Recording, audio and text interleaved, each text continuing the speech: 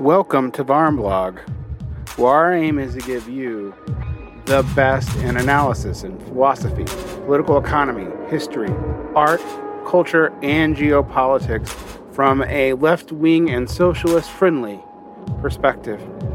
We aim to bring you different perspectives from different walks of life and to have you educate yourself what to do with what you learn here. We do not aim to give you prefabricated and easy answers. Abandon all hope, ye who subscribe here, for you will learn, and it will be your responsibility what you do. And with that, let's begin today's episode.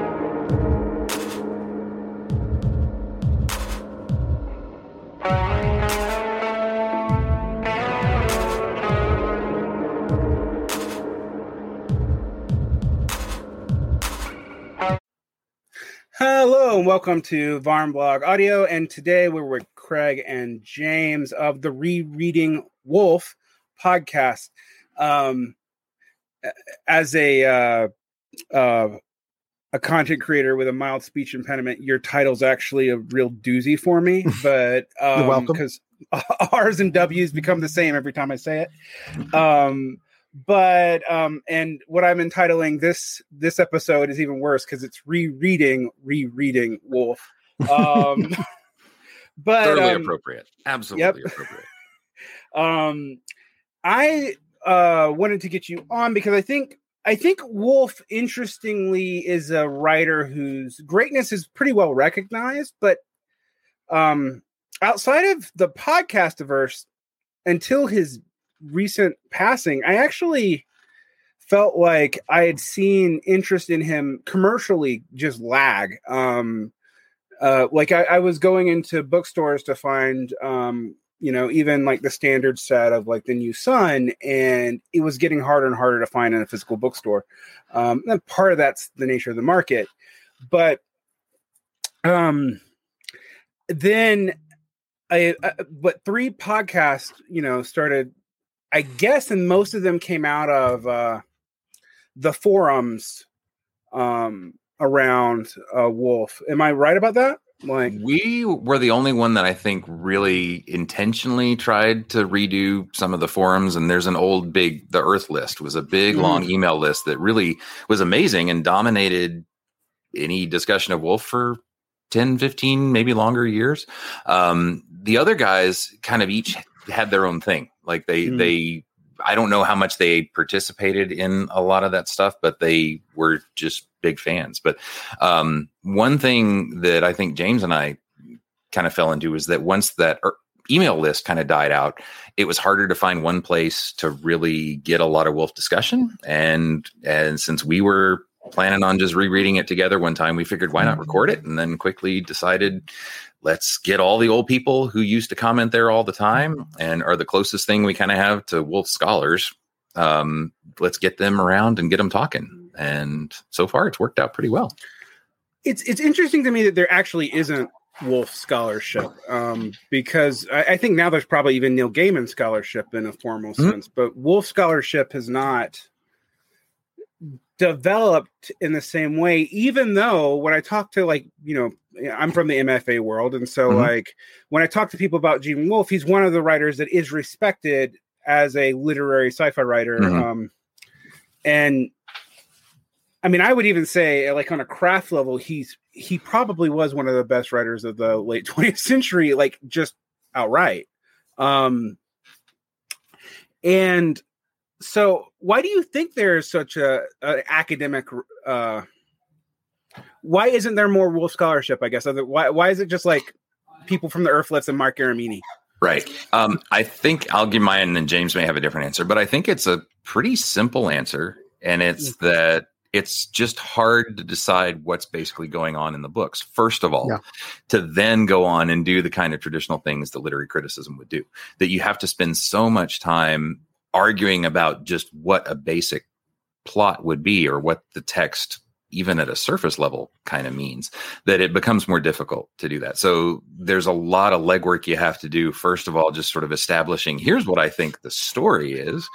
then to go on and do everything else. So I think that's probably one of the big hurdles. And in fact, of the stuff that has been published, if you look at it, there's a ton of sort of argumentative summary is kind of how I put it. Like Mark Aramini, who is just probably the most comprehensive guy who's written on Woolf.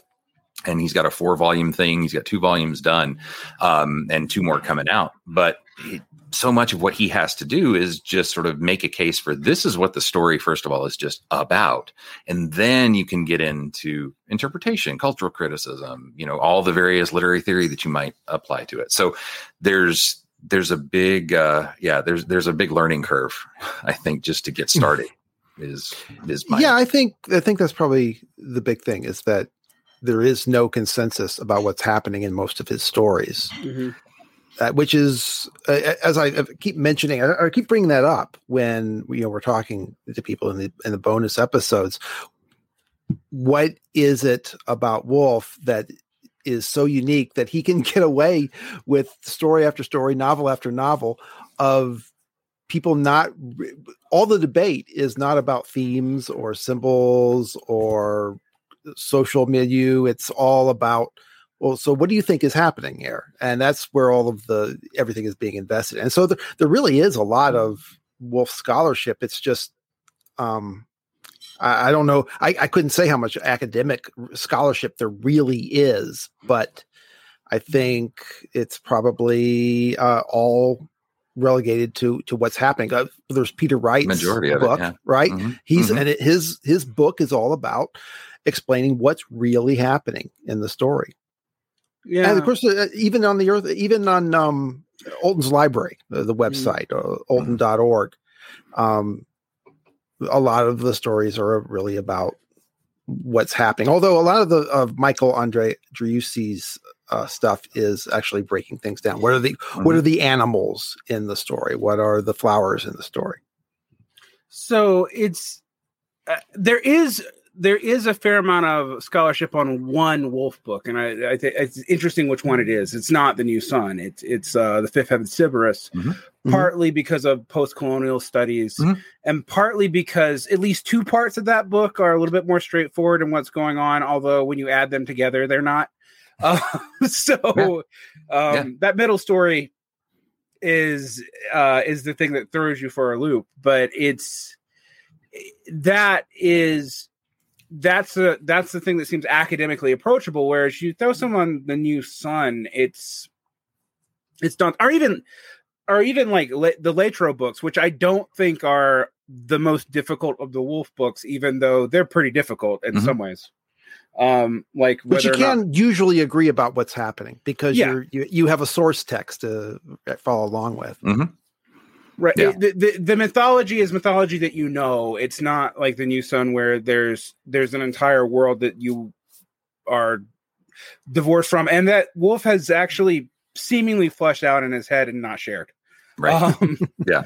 So yeah, and there's the other thing too that you can suggest, and I think a lot of people will assume that maybe this is it, but there's a sense still that Woolf is sort of not in line with the times. I guess you could say that he's more of a conservative writer. And I think that may be something that might worry some people about getting into it. The difficulty I always have is that people say that because in interviews he said that that's what he was. But if you try and find that in the actual books, it's hard because again, to try and figure out like what actually he's arguing or saying in the books, is a big step. But I think that's an assumption that a lot of people have, and that you'll still see pop up every now and then. I mean, back when the whole puppies thing went on in the Hugo and Nebula Awards, which I don't know if you know about that, but I remember that. Yes. Okay. Yeah. So it's a big thing where essentially sort of before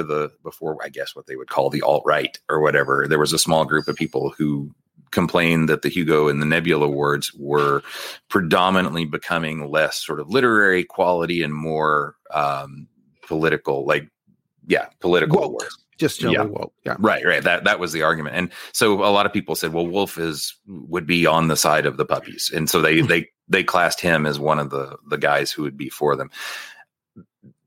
I don't know how many people agree with that completely, but it is something that especially people who haven't read Wolfe will often say that. Like if you just search for Wolfe on Twitter, you'll often see him sort of listed among like, oh yeah, a conservative guy like Wolfe. And you're like, well, what does that mean? And yeah, Wolfe called himself a conservative, but what he meant by that is probably not what anyone in the last 20, 40 years means by that. So, yeah. So it's a totally different thing. Yeah. It feels like by conservative, he means conservative Catholic more than politically conservative, and even that's hard to find in the stories. So I mean, like what is it? The Book of the New Sun is basically a Gnostic world. It's heretical from a Catholic point of view, like in almost every sense. Yeah, and that's the other thing people say is, oh, he's a Catholic writer, so what he had must obviously be fit with Catholic orthodoxy. Some people think so. James and I have found many examples where we're like, how does this even like who knows? So I mean. But that's still an assumption that I think is an easy way to classify him sometimes. And I suppose that could be one reason why there's not as much writing about it. But I really do think it's more the practical thing of just once you start wading in there, there's a lot of questions you have to answer before you get to any sort of straightforward claims or interpretations or criticism. And it's really ironic, though, because if you break down actually a lot of the events and themes and characters in his novels and stories, there is a lot of gender bending, gender barrier busting, that if it were a younger writer and with a slightly different tone, rather than, a man who was born in 1931, then people would say, oh, wow, this is revolutionary. This is it would be seen as super woke. Maybe the Sad Puppies would think that there was another example of that. So yeah, you can make a case that Severian, the main character of the Book of the New Sun, he's in some sense a trans character as the book goes on. Well, there's a romantic scene with Latro in Soldier of the Mist with a man who has a woman inside of him. So and changes into a woman. Yeah. There's so much of that. There's also this concern that Wolfe has about the humanity of things that are not obviously human, or things that have been genetically altered. Mm-hmm. That's a very big theme in the early work. And I actually think it's also like a theme in stuff like the Book of the Long Sun, where it really seems to like, we have tree people that may or may not be people, like, but they're Wolfe clearly thinks they're people and might have a soul, but like, are they by our standards? Clearly not. So, but it wouldn't be just be Wolfe. I think about like people going into the Appendix N literature from D&D and thinking it's all, none of its messages. It's all like sword and sorcery written by barbarians for barbarians. And you go back and read that stuff, and a lot of that's message literature too. Both conservative and liberal. I mean, it goes in both directions somewhat radically. And so, I tend to find these concerns. I think what's interesting, another interesting thing about Wolfe is many people might be put off by the fact he claims to be a conservative. He's definitely very Catholic. Personally, when I talk about The Fifth Head of Sybaris, he's also generally considered to have written one of the better books by a, to put it frankly, a white dude about colonialism, that was hyper aware and sympathetic of things like racial limiting, gender limiting, and stuff like that. He's very aware of that. I mean, he seems to be aware of it from a Catholic lens. I mean, I do think in that book it's very much tied up in his visions of like they're in hell, but it is. But to follow on the post-colonial thing, the third story of Fifth Head of Cerberus is so much really about the damage that happens after you have these sort of mixings and unfair and what's the word? The cool word now for sort of power imbalances. I totally forgot, but there's something else that I've seen thrown around, but I mean, that third story in there is so much about the damage that the quote unquote Aboriginals have, and how they're trying to find an identity, and they're stuck with the identity that the colonists sort of brought, and trying to just realize that, you know, you may never be able to get out of this again. And that's hell, but it's also this sort of culturally produced hell that happens at the same time. And it just becomes incredibly complicated. Like that's sort of the problem, is that it's a mess. Yeah. Well, I look, far be it from me to undercut any modernism interpretation on Woolf's writings, but I've never really seen the Fifth Head of Cerberus as a conventional colonialist story. I feel like it's totally its own thing. Woolf, and that's the big thing about Woolf, is that he's not interested in your culture war. He's got his own, that we kind of discussed this early on in the podcast, that, you know, Woolf's cultural debates are from the 5th century, and his politics were out of step with, his other conservatives in 1980. And I've always seen the Fifth Head of Cerberus as a story about how the land colonizes the colonizers. You think you've conquered the land, but in fact, the land has conquered you. I mean, I think this is also the interpretive richness of Woolf, because that text, and it's one of the texts where I think you kind of do know what's going on, sort of. I mean, there are questions of who is what. Are these people actually the Aboriginal race? Are they not? Who's a clone? But it's not like, say, The Land of the Cross, where we don't even know what character motivations are. But it's an amazing novel that doesn't really exist on the page. It exists somewhere between these 3 novellas, and that in that way, it's really unique. It's groundbreaking as far as reimagining the novel itself. Yeah, and just to point out with that one alone, just the difference of ways that people approach it. Like, I don't think James or I agree with it, but one thing that I found fascinating about the Gene Wolfe Literary Podcast, one of the other ones, was when they went through Fifth Head of Cerberus, their way they kind of ended up was that they think that any of the sort of speculative fiction aspects of it, like these other sort of magical Aborigines, they think that ends up not being real. That it's really just a sort of story of basically kind of, it's science fiction, it's in the future, but it's basically realism. It's just these people have created these legends to sort of justify some of the horrible things that they've done. And there are ways that the book supports that. But then there are also totally different, wild, crazy, speculative things about magical third races that can take on identities and of different people and copy them so well that they even forget that they're copies of the people. And that's in the book too, as just an explanation of what the basic story is. And it's pretty amazing to have a writer who can support, so many wildly different just summaries of what the book's about.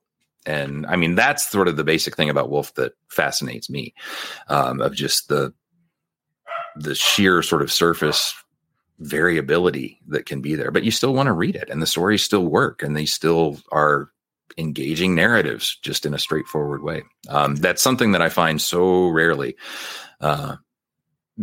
that sort of constant fascination and confusion at the same time. It is interesting that, when you approach Woolf, there is such a richness of interpretation that it's hard. I mean, we talk about the almost inability to even figure out the basic plot, because a lot of the plot does hinge on your interpretation of events, because Woolf has become kind of the master of, and I don't know anyone else who's actually as good at this, and I mean this sincerely, where the novel or the plot is what is not said almost more than it ever is what is said. And there are other authors who can pull that off, but I don't know of anyone who can pull it off as engagingly. And it doesn't feel like a gimmick actually ever. Right. And it's hard to imagine. I also think, like, man, when you think about reading, because I'm 40, but I'm nowhere near old enough to have read these when they came out. But I was like, what would, if I'd approached Book of the New Sun and with its original cover and like when it was originally released in the 80s, I don't even know what I would have done. Like it would have totally broke my brain, I think. Yeah. Well, we talked about that. Like when we finished Shadow of the Torturer, the first volume, we had so much fun because the book ends on a cliffhanger of sorts. And the second book doesn't address it at all. Just begins a couple days later and almost refuses to address that the last book ended on a cliffhanger and never really comes back like a standard story would and say like, okay, kidding, let's actually figure all this stuff out. This is what actually happened. Right. Yeah. And it just doesn't do that. And when you think about how it was published as like one small paperback that set up this world, and then people were going to go out and buy the second one. And then there were two more that were going to follow after that. And being totally fooled and confused, there's still something else about the way that he can tell stories that he can absolutely refuse to pay off anything that you think you're being set up for, but still want to go buy the next book.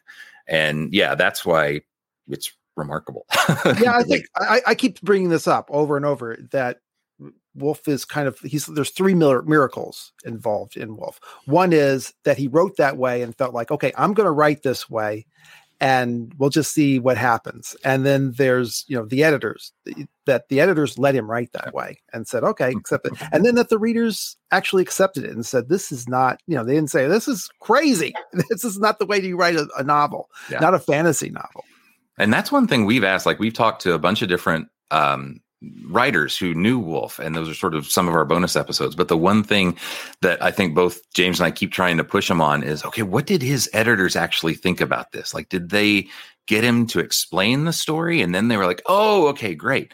And no, they didn't. No, they like said, Michael. Okay, it's a Wolfe story. Yeah, and Swanwick even told a story. Michael Swanwick told a story about how he thinks as he recalled, like, Gardner Dozois had a story given to him, and he's like, I have no clue what's going on.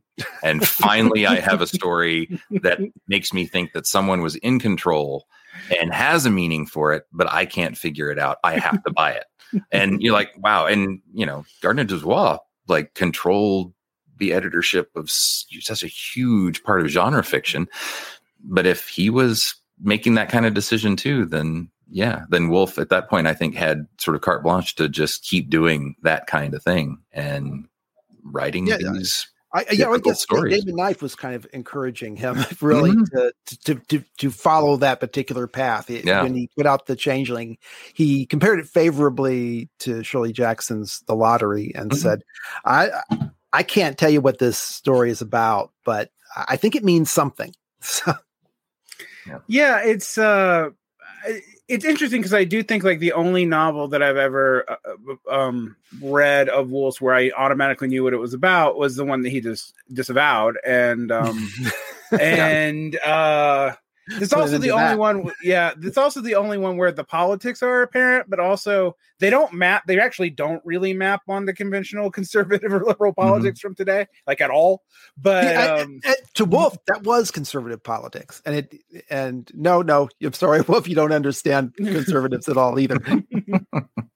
I mean, he does have this he's very concerned about working people. He's very concerned about the reinstantiation of slavery. Comes up a lot in his he was clearly anti-communist, but he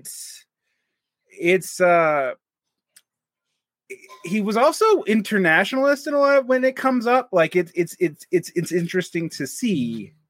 I think he said over and over, he was interested in power and the people who had power and people who used power or to dominate others. And he was kind of loosey-goosey after that. I remember actually someone asked him about his politics in a panel one time. Actually, can't really call it a panel. There wasn't even a moderator. It was just him. And he said, and they asked, and he just kind of sighed and he said, the politics I believe in is democracy. America is not a democracy. It's never been. We're a republic. That means that every so often we elect people to rule over us. And when we have, you can believe they know it. And that was the end of that's his politics. Yeah, I mean that can go like Ursula K. Le Guin, who is clear anarcho-communist, can buy into that too. And yeah, sure. It's interesting how much war factors into his. That is a theme that I think comes up almost ubiquitous. Sure. I mean, Severian is arguably indirectly a product of some kind of war. And the entire fourth book is, a young man goes to the front, basically. Yeah. That's the story. But that introduction to the fourth volume, where he talks about what war is described, that is beautiful. That is beautiful prose. And I tell you what, it comes off as a testimony from somebody who's been there. And I not going to bother reading it, but check it out. The first 2 paragraphs of the Citadel of the Autarch. Yeah. And there's a really fun little volume. It's called Letters Home, but it's a short volume of letters that he wrote back to his mother, as I recall, right? It wasn't to Rosemary, it was to his mother, while he was in the Korean War. And that's the big thing. He did fight in Korea in the Korean War. And you mentioned the story of the Changeling, which is also about someone who's come home after that and obviously has extreme PTSD of some form, and just the horrors of trying to fit back into regular society. But he described having gone through that himself when he came back. He said he was a mess. Absolutely. And that book Letters Home is really interesting because he's still obviously very young and just trying to survive and make sense. But it does give you a sense of, how at least for me, when I read it, how raw a lot of those experiences were affecting him. And it's the kind of thing that you'd absolutely see from then on. I mean, like some of the scenes where Severian describes what's going on in the actual battle and how chaotic it is and how terrifying it is, I mean, are absolutely terrifying. I mean, that's the kind of stuff that if it wasn't with, magical futuristic Valkyries flying around and other creatures riding on other shoulders, you'd put that right next to a lot of good Vietnam War writing. I think Wolf's the protagonists that work best with Wolf, it's usually a male, and not always, but usually a male, and it is a man who is lost and trying to rediscover who he is. And that boils down to Severian. It boils down to number 5. It boils down to and VRT as well. It boils down to certainly to Latro. And to the narrator of the Book of the Short Sun, and maybe Silk too. Yeah. And that's very much that sense I get of a young man who's gone through this sort of overwhelming experience and has to put himself back together in some way. And that's sort of the pattern you see in his protagonists over and over. So I feel like that's really probably in the end, he does have plenty of direct writing about war, but it's more that experience of trying to, I think, put yourself back together or figure out just what's going on or where you fit into a world that isn't anything like you used to think it was. That's he literalizes that over and over and over again. I mean, I think in the short stories too, it's a constant thing. And some in the Island of Dr. Death and other stories, you have that. One of the few times in the first, I think it's the first in that cycle where you have it set contemporaneously with peace, and it's about childhood. It's not about war, but it's about childhood trauma and exposure to things you probably shouldn't be exposed to when you're 8. But he clearly also understands that kind of trauma and war trauma are related, and he can tease that out. And he was doing that at a time where that was not that common in literature to do. I mean, I guess this would have been the early 70s when he wrote that, maybe the late 60s. It's early. It was like 1970. Yeah. 71. And then you think of something like Peace, which I guess you can argue whether or not it's supernatural or not, or if it's just someone who's completely mind broke. Of all the stories, it's the one where I'm like, well, they both completely, utterly work. Yep. Yeah. Once again, that's once again a protagonist trying to find himself. Maybe he'd be better off not finding him. But he may be too late. But But and that's the one too that Neil Gaiman famously talks about, where he read it once and thought it was just a nice little story about a Midwestern memoir, and then you read it again and it's a horror novel, and so it works both ways. Mm-hmm. I think about the soldier stories are interesting like that. They have read different to me every time I've read them. How horrific they are. The first time I read them, I think I was just so puzzled, even though it's a fairly, for Wolf, it's actually one of the simpler conceits. But I'm like, oh, this is Memento, but like way smarter and in in ancient Greece and Egypt. Yep. It may or may not involve gods. But it was that story.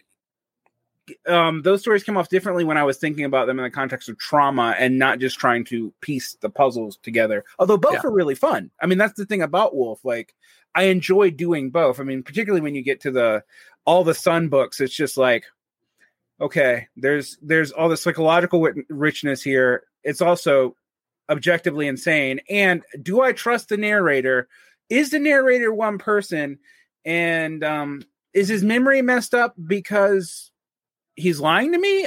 Because he does seem to have a idiotic memory most of the time. Or is he multiple people? I mean, you guys go through this over and over and over again on your show. Yeah.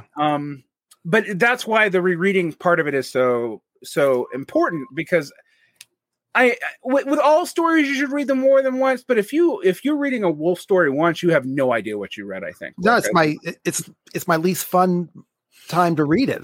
That's after when I read it the first time, I'm paranoid. I'm lost. I'm irritated. I said, "What the heck?" It's only after you get to the end where there's in some places it can be boring, where places it's really not. Yeah. But you read it the first time and you have these long stretches and it feels like nothing's happening. Well, it isn't, but it's happening off page. Or it's happening, kind of in the spaces between what's going on. You can't really know that until you get an idea of where the story is going. Mm-hmm. Yeah. And same with like New Sun, because the one part there are two parts that everyone talks about skipping over a lot of time the first time they read it, because there's the Brown Book stories, which is there's a book in the book there that tells pieces of history and old legends and myths, but in almost unrecognizable ways. But entire chapters are taken up with those stories. And there's a storytelling contest too that does something similar in the fourth book. But so you have these breaks where there are just these stories that can seem completely sideways, and you have no idea what they do with anything. And there's also an incredibly long play in the middle of the second book that is obviously an allegorical play of something, but you have no context for what most of this stuff does. And he just drops these things in there a lot of the times in places where you absolutely don't want to interrupt the action. So you read those, you skip those the first time, a lot of times is what people do. But then the second and third times you read them, once you know what those little things are doing, you spend so much time trying to read these little things that on the surface have absolutely nothing to do with the story. But the more you piece them together, the more rich they seem and the more opportunities. Yeah. And I think, I've probably spent, when I was reading it the second and third time, I spent more time trying to figure out the Brown Book stories on New Sun than I did the main story itself. Yeah. If you could crack that play, you would know what's going on in the Book of the New Sun. Yep. I don't know what's going on in the Book of New Sun. Don't say that. Play. We got to talk about it here in a few episodes. So. Well, hopefully I'll figure it out. That's usually how it works. If I do. So, it's interesting because when I talk to people about Wolf and I try to make a literary comparison to him, it's in one way that you come up with someone like Octavia Butler or Ursula K. Le Guin or people that you would think, but then I'm like John Kennedy O'Toole, Confederacy of Dunces, G.K. Chesterton, Proust as read if Proust wrote Jack Vance. I get like no, that's good. That's a good way to good one. For New Sun, absolutely. Yeah, put that on the cover. Yeah.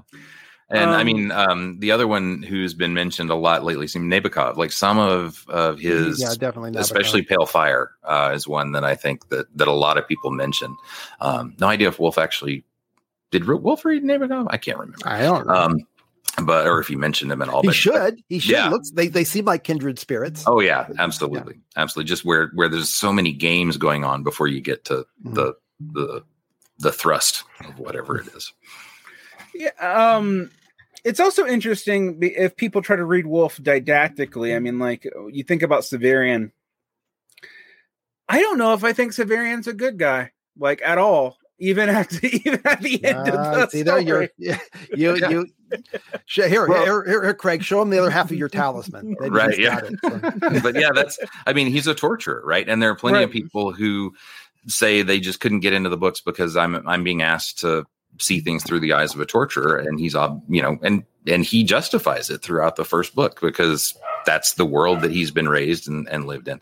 And even though he comes to reform it by the end of it and have different opinions, it's not the kind of fully satisfying, I now renounce where I was, it's more, and the reasons why he goes against torture are, as he says, not because torture itself is evil, but because it forces good men to do bad things, which is not the kind of justice that we think a good guy should have, especially not one who's obviously being compared to a Christ figure throughout the whole book. So it's always challenging like that. Everything about him. I mean, it's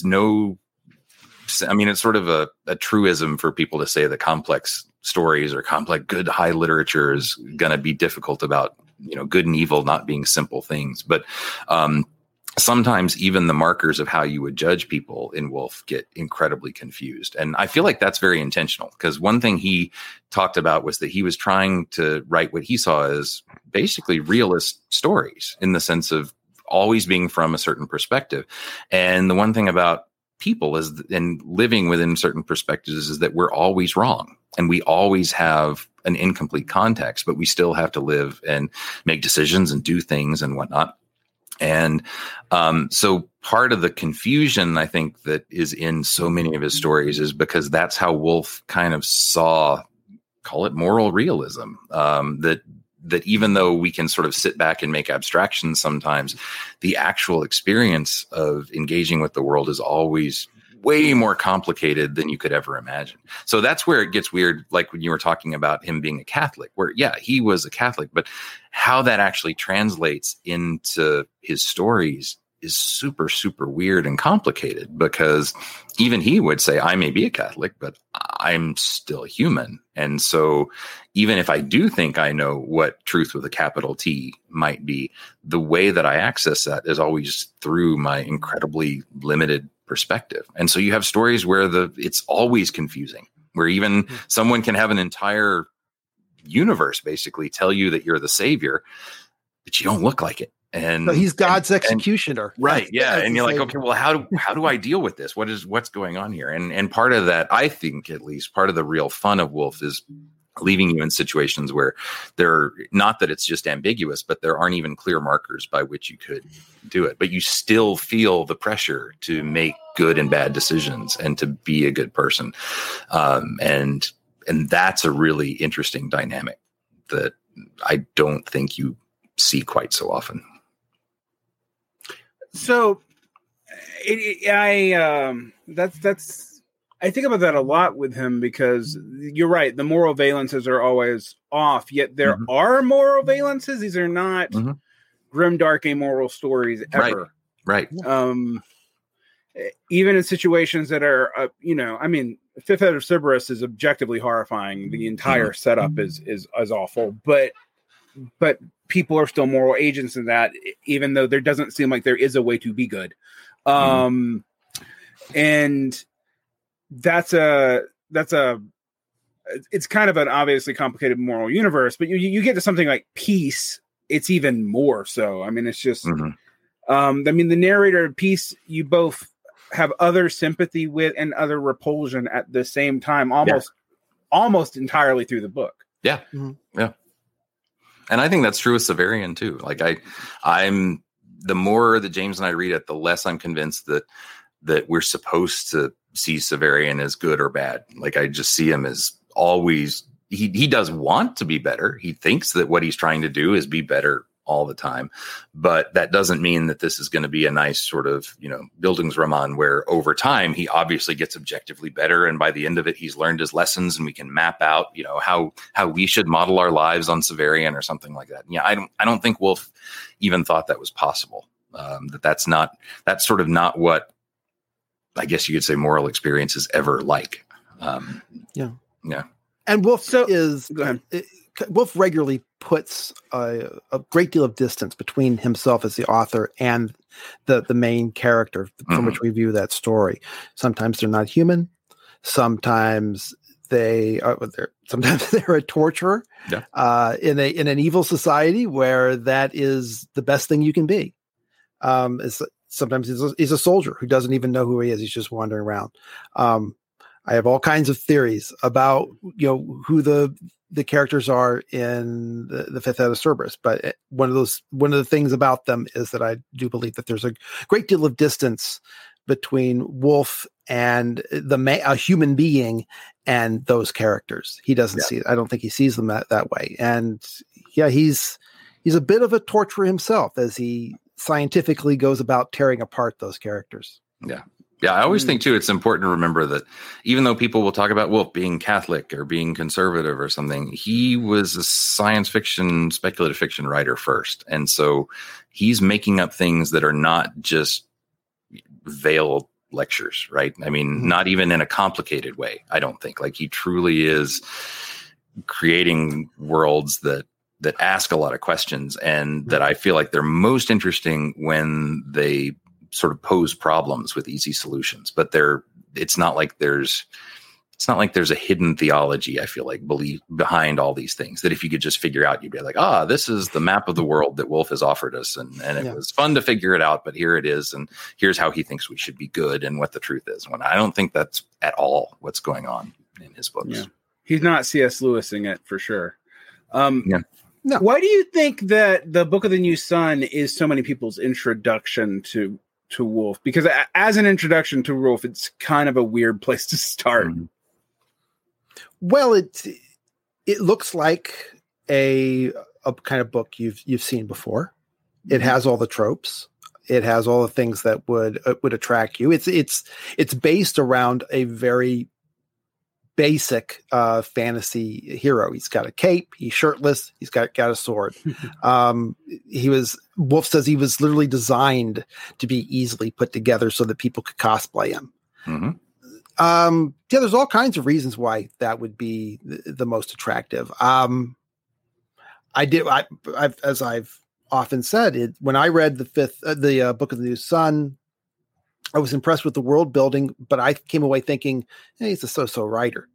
And but it wasn't until I read The Fifth Head of Cerberus I said, oh, I get it. Okay, now I see. And then I went, oh no, he's the best science fiction writer ever. No one needs to continue pumping these things out because he's got it whipped.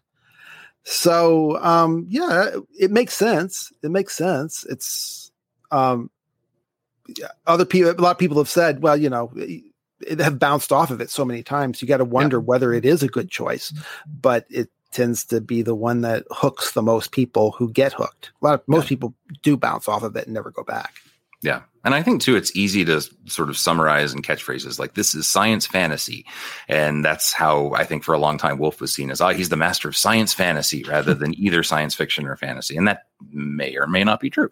But also, you have the torturer is the lead, is the main character. And so that's obviously against what you would expect. And then it gets the reputation of, and this is a weird sort of Christian allegory where that torturer guy is going to be a Christ figure. And so you've got all these sort of strange summary things that are kind of put around it, which don't actually play out that way quite so easily when you read it, but it's easier to summarize in these sort of extreme paradoxes, I think. And I think that does it. But then you can pretend to say, if someone asks you, what is this about? You can actually take a shot at it. And that's not always easy to do with a lot of Woolf novels. Yeah. And then too, I think that of all of his books, to me, at least, it's the one series with the most sort of jaw-dropping set pieces of just these images and situations that are super memorable, that once you get into it and allow to go with it, it has, I mean, things that are just incredibly visual,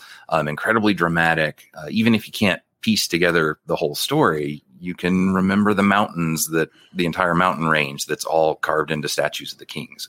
Yeah. Or you can remember the tyrant who came back to life for a second, and who Severian had to have like his, wrestling with the devil in the desert moment or something like that. Or Severian coming into the forest camp, riding a giant beluga with elephant creature, having beheaded the driver. And so it's got a ton of stuff. I mean, I think it's just fun. Like, it's just one of the most absolutely fun books to read. And we talk about all the time how the chapters seem like they just wildly vacillate back and forth between, incredibly cool Conan moments to very confusing philosophical asides to weird, troubling emotional situations. And you'll have all that in like 7 pages. So it really is just an incredibly fun book.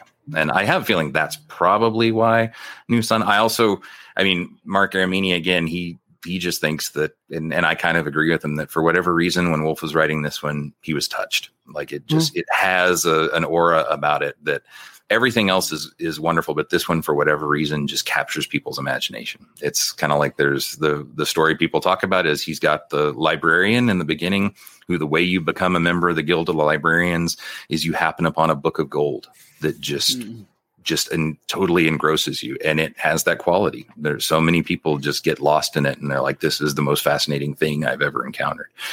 And and so, what that actually is craft wise, I have no idea. If you knew, then I would be a great MFA professor. But it has that quality to it.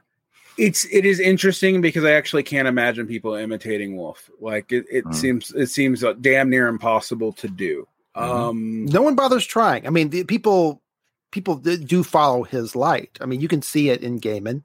We've just recently talked to Ada Palmer. She is rather open in following the light, but no one is trying to be the next Wolf. And that's kind of rare, actually, and particularly even in highly literary genre fiction. It's kind of rare that there's no clear analog. There's no one trying to mythos you. There's no expanded. I can't imagine an expanded New CERN universe, but like, we wouldn't even agree on what it could be. Yeah, we've had one person send us a piece of quote unquote fan fiction about it. But even that was so very different. I mean, it was really cool, but it was sort of another world altogether that was connected. But yeah, I haven't ever encountered, somebody else taking one of Severian's friends' stories and going on with it. But that is something that we want to do. That's something I want to do. I want to have a flash fiction contest, pick one character, and then everyone has to write a story about their background. And I mean, the one we always pick is Agia, because we can't agree what her backstory is. Is she a robot? Is she from the mirrors, from the Botanic Gardens? Is she from the north? She's just a rag shop girl. All of these things work. Yeah. And it would be hard to do. Like, if you decided that you were going to try and be a writer who didn't tell stories on the surface, but the real story was something that a reader would have to piece together behind the scenes, but the surface story still needs to be engaging enough to make people think they understand it and to keep turning the pages.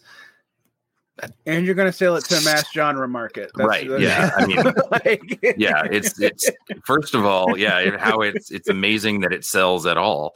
But then, to actually do that, I mean, you have to have beyond confidence. And so I can't imagine too many people really. Why do you think he never won a Hugo?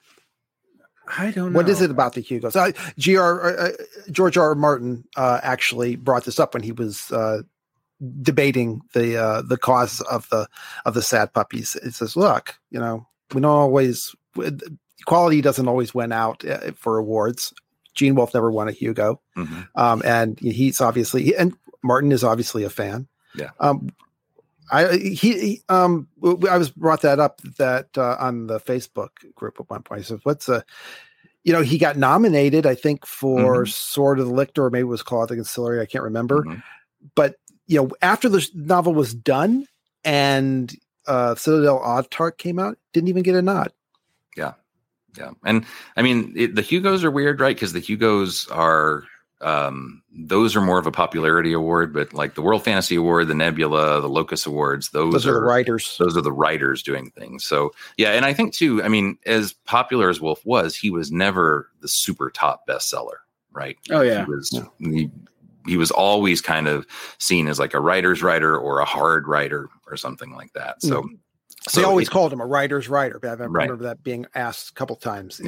What does it mean to be a writer's writer? And yeah, and it is hard. I mean, our whole thing is like, we even say it in the beginning of the show that you're only reading him when you reread him. And if that's the case, that's asking a lot of people. So it's not going to be a fun beach page turner for a lot of people. My introduction to Wolf was actually the short stories, and that it is because the need to reread them, because those convinced me that the novels were worth it. Because I'm like, okay, I'm going to have to read this 4 times. At least a bit of pretty short. Right? I think my first discovery of him was a story that I can't remember the title of, and it was in one of those like Nightshade books, collected apocalypse fictions that was kind of randomly thrown together with some Stephen King, and I knew who he was. Sob in the Silence. Yes, actually, that's it. Yeah. And I hit that story and I read it, and I'm like, wait, what? And then I read it again. I'm like, this is amazing, but I don't know. And then I read it again, and I remember I'm like, I'm just going to keep rereading this story, and there's like 9 other authors. Okay, I gotta track everything down. And then I heard about Book of the New Sun, and I was afraid of it. And then I started with The Soldier in the Mist, and was fascinated with that. Went through The Wizard Knight, and then read the Book of the New Sun, and then I read Fifth Head. And Fifth Head is actually probably my favorite, but I was just like, wow,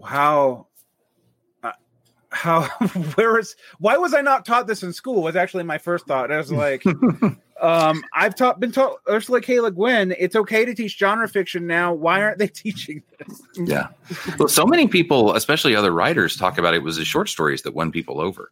And it was, I mean, Fifth Head is a mock-up, right? It was, the first story was written as a separate novella, and then they basically asked him to write 2 more to put it together. And so even that's not officially or technically a novel, right? So he got his sort of fame and success from doing that. And it's almost like if he hadn't been so good of a short story writer and gotten so many editors and other writers to support him, there's no way he could have tried something like Peace or New Sun, that it wouldn't have sold if he hadn't already, I guess, proven himself to that whole, obviously back then much smaller genre writing community, that he could pull something off that he did. But I don't even know how another Wolf can even arise. Oh yeah, given the tanking of the anthology market. Yeah, and the short stories are what made him. I mean, initially, I don't think he would have had David Hartwell, who is his main editor, on his side when he was writing New Sun if he didn't have all those short stories already out there. And so he just wouldn't have sold. He wouldn't have had an editor who was pushing for it. Yeah, the tanking of the anthology market, the marginal end of the book market, because he's a mid-tail seller. It'd be harder to take a risk on it now. Mm-hmm. Yeah. And one of my side gigs is actually publishing, and so it's a partly because I'm a poet and I publish poetry, but partly also I actually publish like nonfiction with 0 books, and our profit margins are basically sort of existent. Right. So it's if you can't even hope to resell the story as a movie or a TV series, then where's the profit going to come from? Yeah. And I do think he's unfilmable. I actually do think he is. Well, everybody talks about things that are unfilmable, and they mention like Dune, but I'm like, I don't think you can film. The perspective's too important, and I don't know how camera could do it. You could rip him off and make a movie. right? You could still have a torturer story where he falls in love with a woman in a cell, but it wouldn't be Severian. It wouldn't be Book of the New Sun. Yeah. And again, you would have to make decisions to show something visually that there are so many times that to know what's going on or not know what's going on depends on literally how you take the meaning of particular words. What happens at Perilous Gate? No one agrees. Right. What happens at Morwenna's execution? We kind of agree. Yeah. So the fact that you would have to settle something in a visual format rather than to leave it vague in the way that it's told from one person. Yeah. Already it would be a totally different thing. Yeah. What do you think is the most underread Wolf that you want people to read? More people are reading Peace now, and at least I see a lot more people on forums and discussions doing it. But I think for a while it was something that only sort of the hardcore fans would read because it is Midwestern life, right? There's no torturer in a dying Earth with a magic gem in his boot, right? or an ancient soldier dealing with gods. You don't have that, and it's really about this one kid who had a troubled childhood, right? And interacted with odd people throughout his life with weird ants. So it may or may not be Unstuck in Time. Right. Yeah. So, and I mean, that's the one sort of speculative thing that you get there, but it's also perfectly easy just to say, oh, he's just remembering things and it's a memoir. So that's one that I think for a long time I was afraid would never really be read, but it does now seem like a lot of Wolf fans have read it. And I don't know if that's because literally as simple as Neil Gaiman, talking about how much he loves it, that could be part of it. But so I think that's a win. As far as which ones aren't being read, I don't know. Do you have a sense, James, of which ones you'd like? It tends to be just about anything that people aren't reading. I think that could be read a lot more. An Evil Guest. There's a lot of really, really good stuff in that. A lot of world building stuff. A lot of people don't like the main character because Wolf deliberately, I think, wrote her as dumb, and she comes off that way. That's part of her arc. She starts off as a dimwit, and she's like the character Jolenta in the Book of the New Sun, where a wizard comes up and puts a glamour on her, and now she's irresistible, and the story just goes on from there. A lot of the uncollected short stories. I have so many uncollected short stories. Going to the Beach, I think, is such a really, really good short story. I think it came out in 1973. Never been collected. There's a lot of stories actually that are a little cinematic. King Rat is a short story. It's never been collected. It was in the Gateways anthology, and I can see someone doing a little short movie based on that. He has you mentioned, Stop and Science. His horror stories are really, you could do a lot with that. You can't always agree about what's happening in them, but I think of the werewolf in the short story Innocent. Wow, that is such an amazing. It would be it'd be one of these. You have these categories of werewolves, categories of vampire. Well, that would be an entirely new category of werewolf, and so there's. Show me something that's not being read a lot. That's probably one that isn't being read enough. Yeah, my personal favorite, I love his book Castle View, and that's one that a lot of people, even big Wolf readers, will be like, that one. It was Land Across before there was a Land Across. Yeah. It was one that, but I actually think it's amazing. It's just a Midwestern story that happens to also be an Arthurian story. But all kinds of other craziness goes on. But yeah, lots of people don't like it. They're like, it's a bad novel. It just bad characters, blah blah blah. But I think it's fascinating. But yeah, everybody has that. I mean, a lot of his the middle of his career novels, the single novel like Free Live 3 or There Are Doors or Pandora by Holly Hollander. I'm trying to remember. Those are often not talked about as much.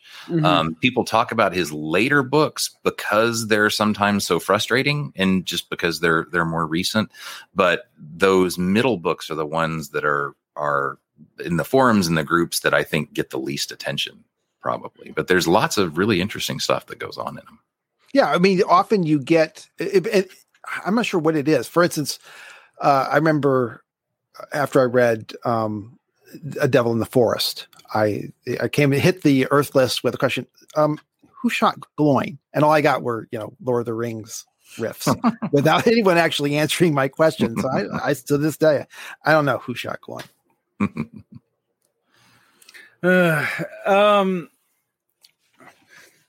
Your one thing that I find interesting about Wolfe is his ability to take obscure theories and forgotten scientific counter theories. I mean, like whole riffs on Lamarckianism and Wolfe.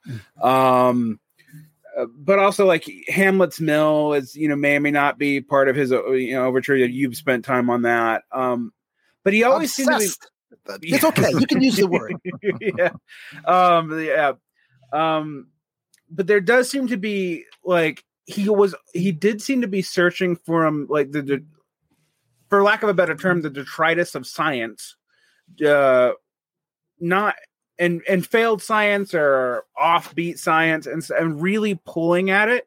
And I think we forget, I mean, people bring it up, but I think we do often forget that he was an engineer, and it's really important to some of his work because he's so literary minded that you're like, this guy he couldn't have had a real job. Like, and he totally did. And it does inform things occasionally, particularly in some of the short stories. What is your favorite, like, weird, other than Hamlet's Mill? But actually, I'll allow it. I'll allow it. That you think informs Wolfe. That's kind of wild and it. There's no key to Wolfe. I don't want anyone to think that like you're going to find a secondary text and you're just going to understand it because like that's not going to happen. Sorry, but what do you think? What are these like secondary outside things really enriches Wolfe for you? And obviously, you can talk about Hamlet's Mill, but maybe something else too. Just on that, I will have lots and lots more to say about Hamlet's Mill coming up. Not only in the podcast because we're going to do the Tale of the Student and His Son, but also in other channels. So I'll leave that aside. Okay, leave that aside. I do think that Wolfe is is a traditional Catholic who is most likely to have ideas about Christianity that would get him burned at the stake in another era. So he is an autodidact. He picks up anything that occurs. Obviously, everyone knows that Borges is an influence on Wolfe, but we've been doing readings of Borges in on the Patreon side, and I'm really struck by the potentiality that Wolfe was attracted by the idea of pantheistic idealism. So it comes up in a lot of ways, and it's kind of got me thinking about some events coming up in Book of the New Sun, in the Book of Long Sun, that I wonder. So which I don't know. I mean, he was if you had asked him, are you a good Catholic? He would say, yes. I'm sure he would have. In fact, he did, but he was going to think what he was going to think. And so, I'll say Borges, read Borges, and you're going to get a lot, not just the novels with the labyrinths and the mirrors and the whatever, but the essays. And I think you'll see a lot that will inform your reading of Wolfe. Yeah. The one thing that to me is interesting about his outside reading, it seems, was that James used the word autodidact. And I think that's perfect for him because anytime he would get interested in the topic, he didn't necessarily follow it in terms of like the necessary greatest hits books that you read to get the foundation that everybody kind of agrees. Okay, these are the canonical things, and then we can go from there. Like Lamarck, he would be like, I believe thoroughly in evolution, but I actually think Lamarck makes more sense. And so immediately he's like a minority opinion on a majority opinion. And I think that's kind of what is so interesting about the way that he approached things. And it's one reason why I say over and over again that I desperately wish we knew what was in his library, or could see what he had checked out or what books he bought, just to know the specific things. Like what were his favorite references for mythology? Yeah. Like, because I'm sure that the ways he thought about mythology, he wasn't reading Edith Hamilton. He had something specific that was a little bit different. The same with a lot of his sort of scientific work, and like Hamlet's Mill. To me, Hamlet's Mill makes total sense to be the kind of thing that Woolf would be into, because it's incredibly hard, incredibly difficult, but it's not at all sort of a mainstream academic take on mythology. Oh, did I disappear? Yeah, you froze for a minute. That's okay. Oh, sorry. But at least on my side, I don't know.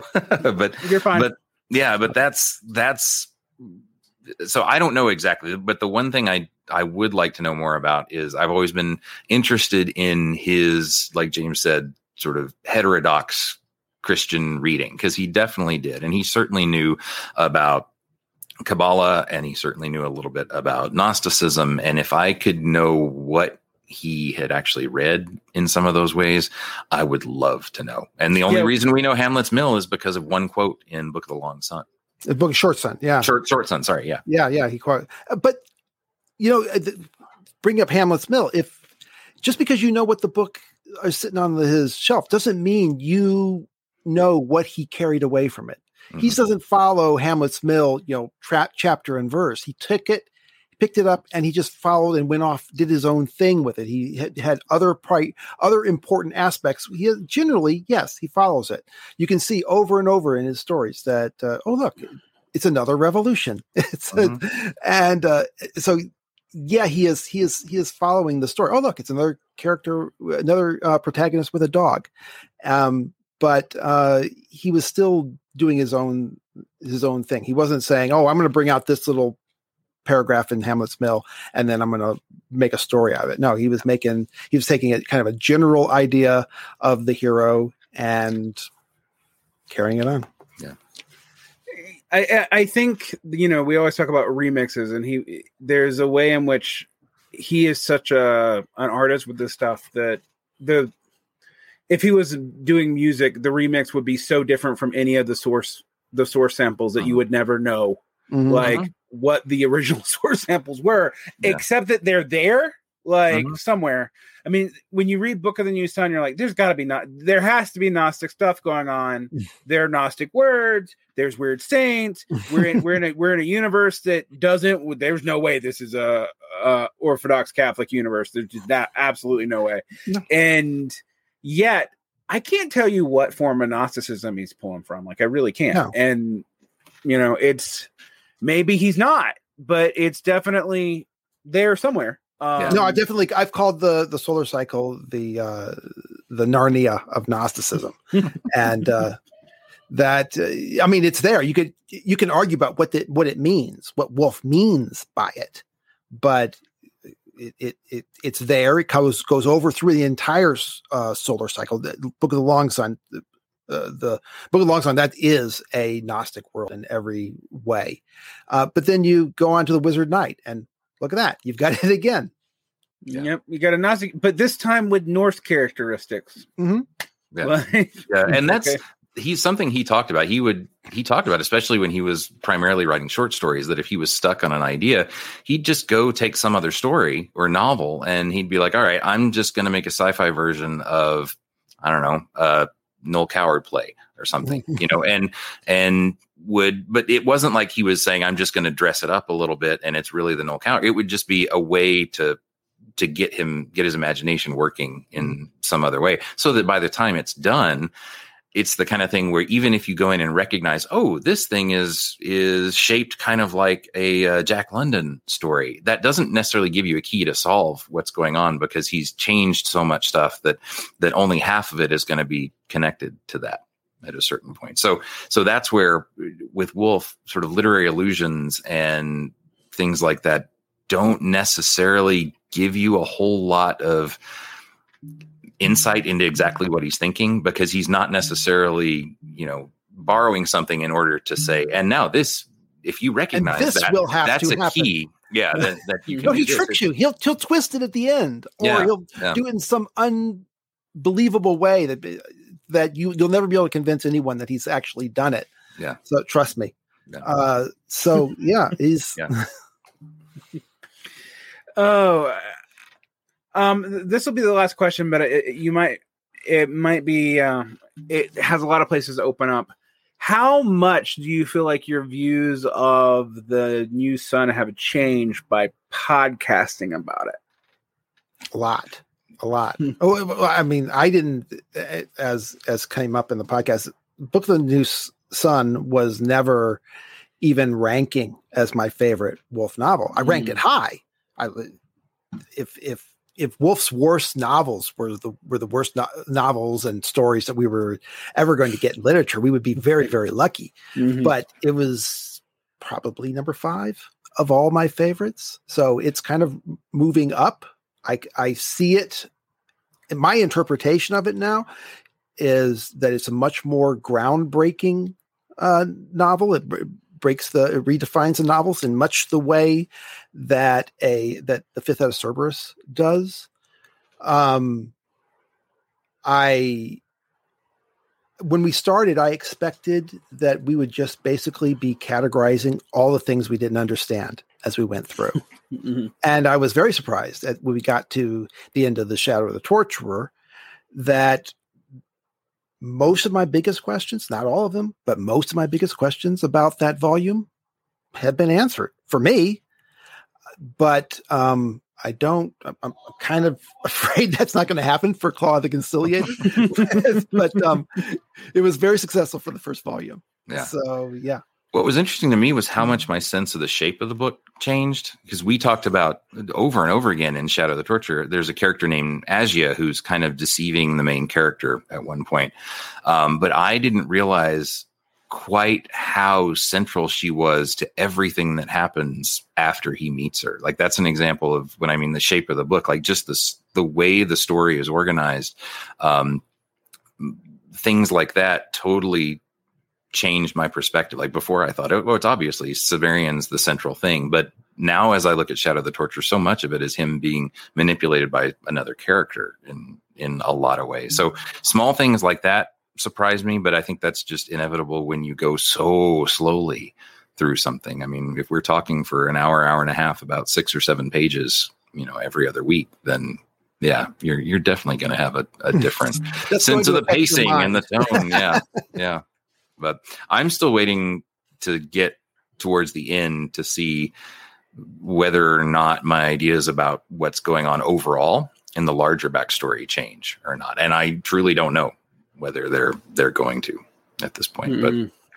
But yeah, there definitely is a second story behind Severian's story that you're being asked to put together throughout the book. And I'm already finding ways that I'm changing a lot of assumptions I used to have about what that had to be. So, yeah.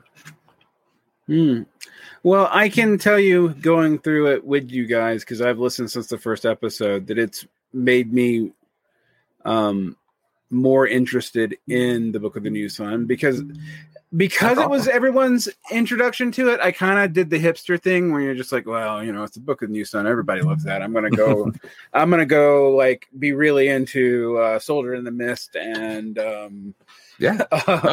And I'm going to argue that The Land Across is the most amazing book ever written, even though I don't understand a word of it.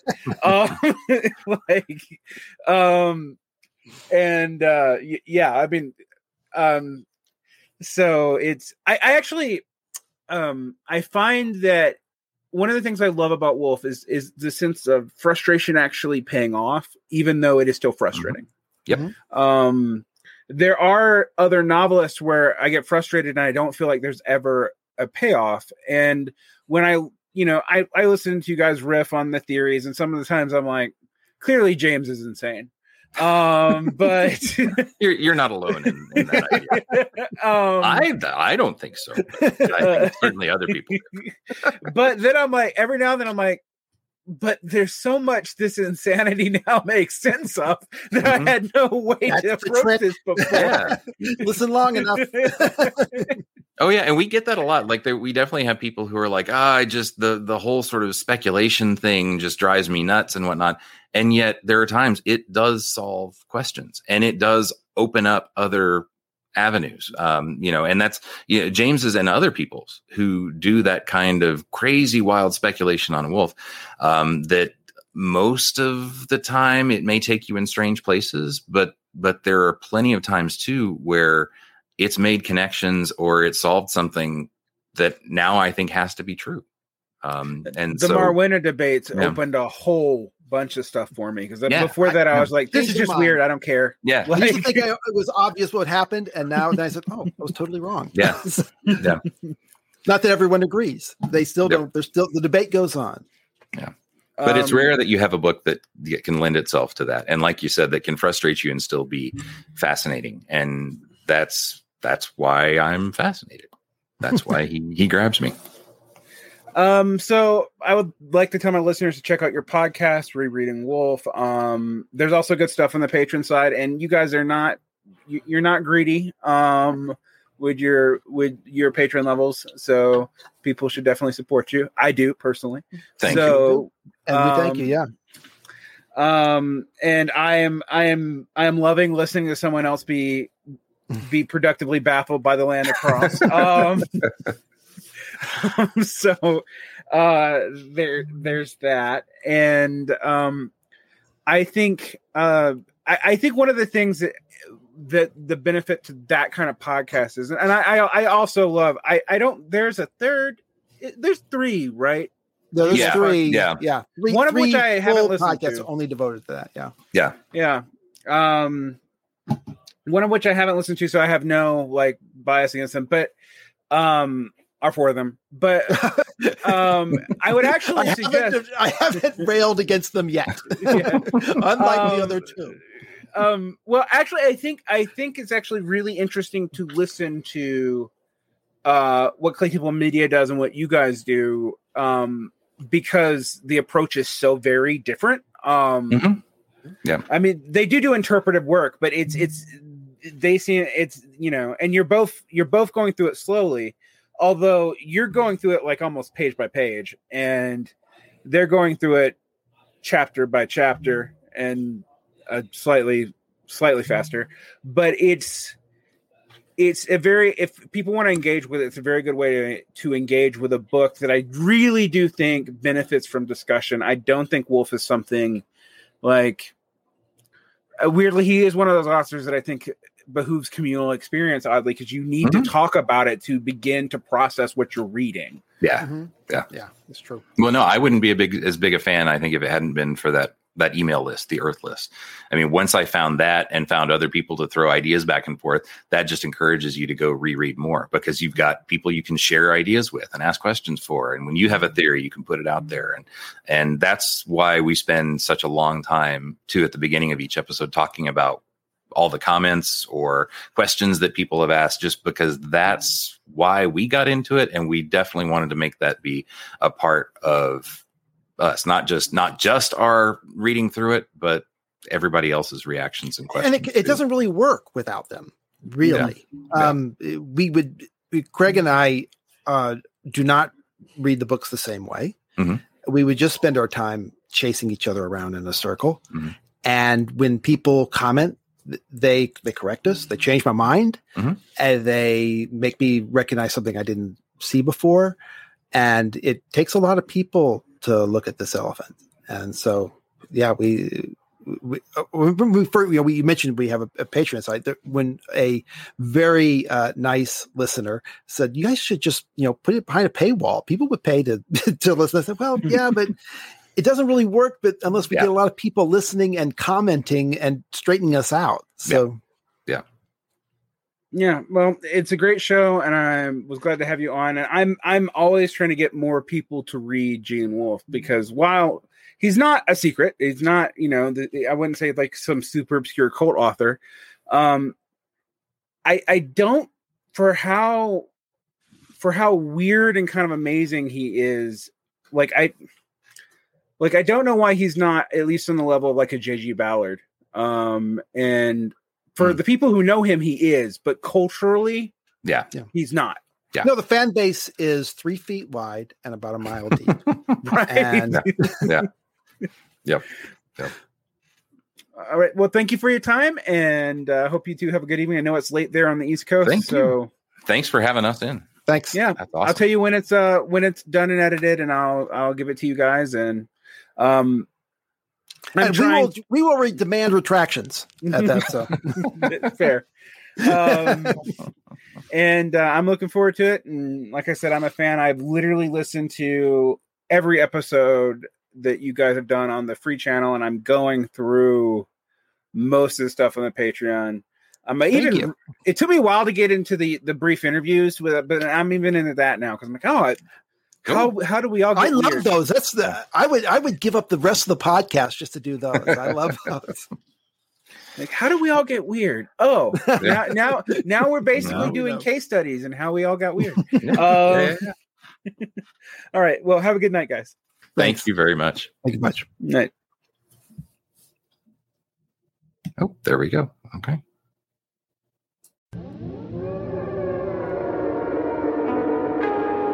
Thank you for supporting Varnblog. If you would like more, you can find our stream on YouTube under my name, C. Derek Varn. You can also find us on Patreon, where you can subscribe for early audio access, additional shows, unexpurged audios, Q&As with me on video, and other perks, such as access to our archives, etc. There are 3 levels of support. 1 level even gets you on Patreon shows. Occasionally here you will hear shows done with other creators. I hope you enjoy them. We'd like to thank our producer, Paul Channel Strip, and Bitter Lake and Jason Miles for making our intro and exit music. And thank you for all you do.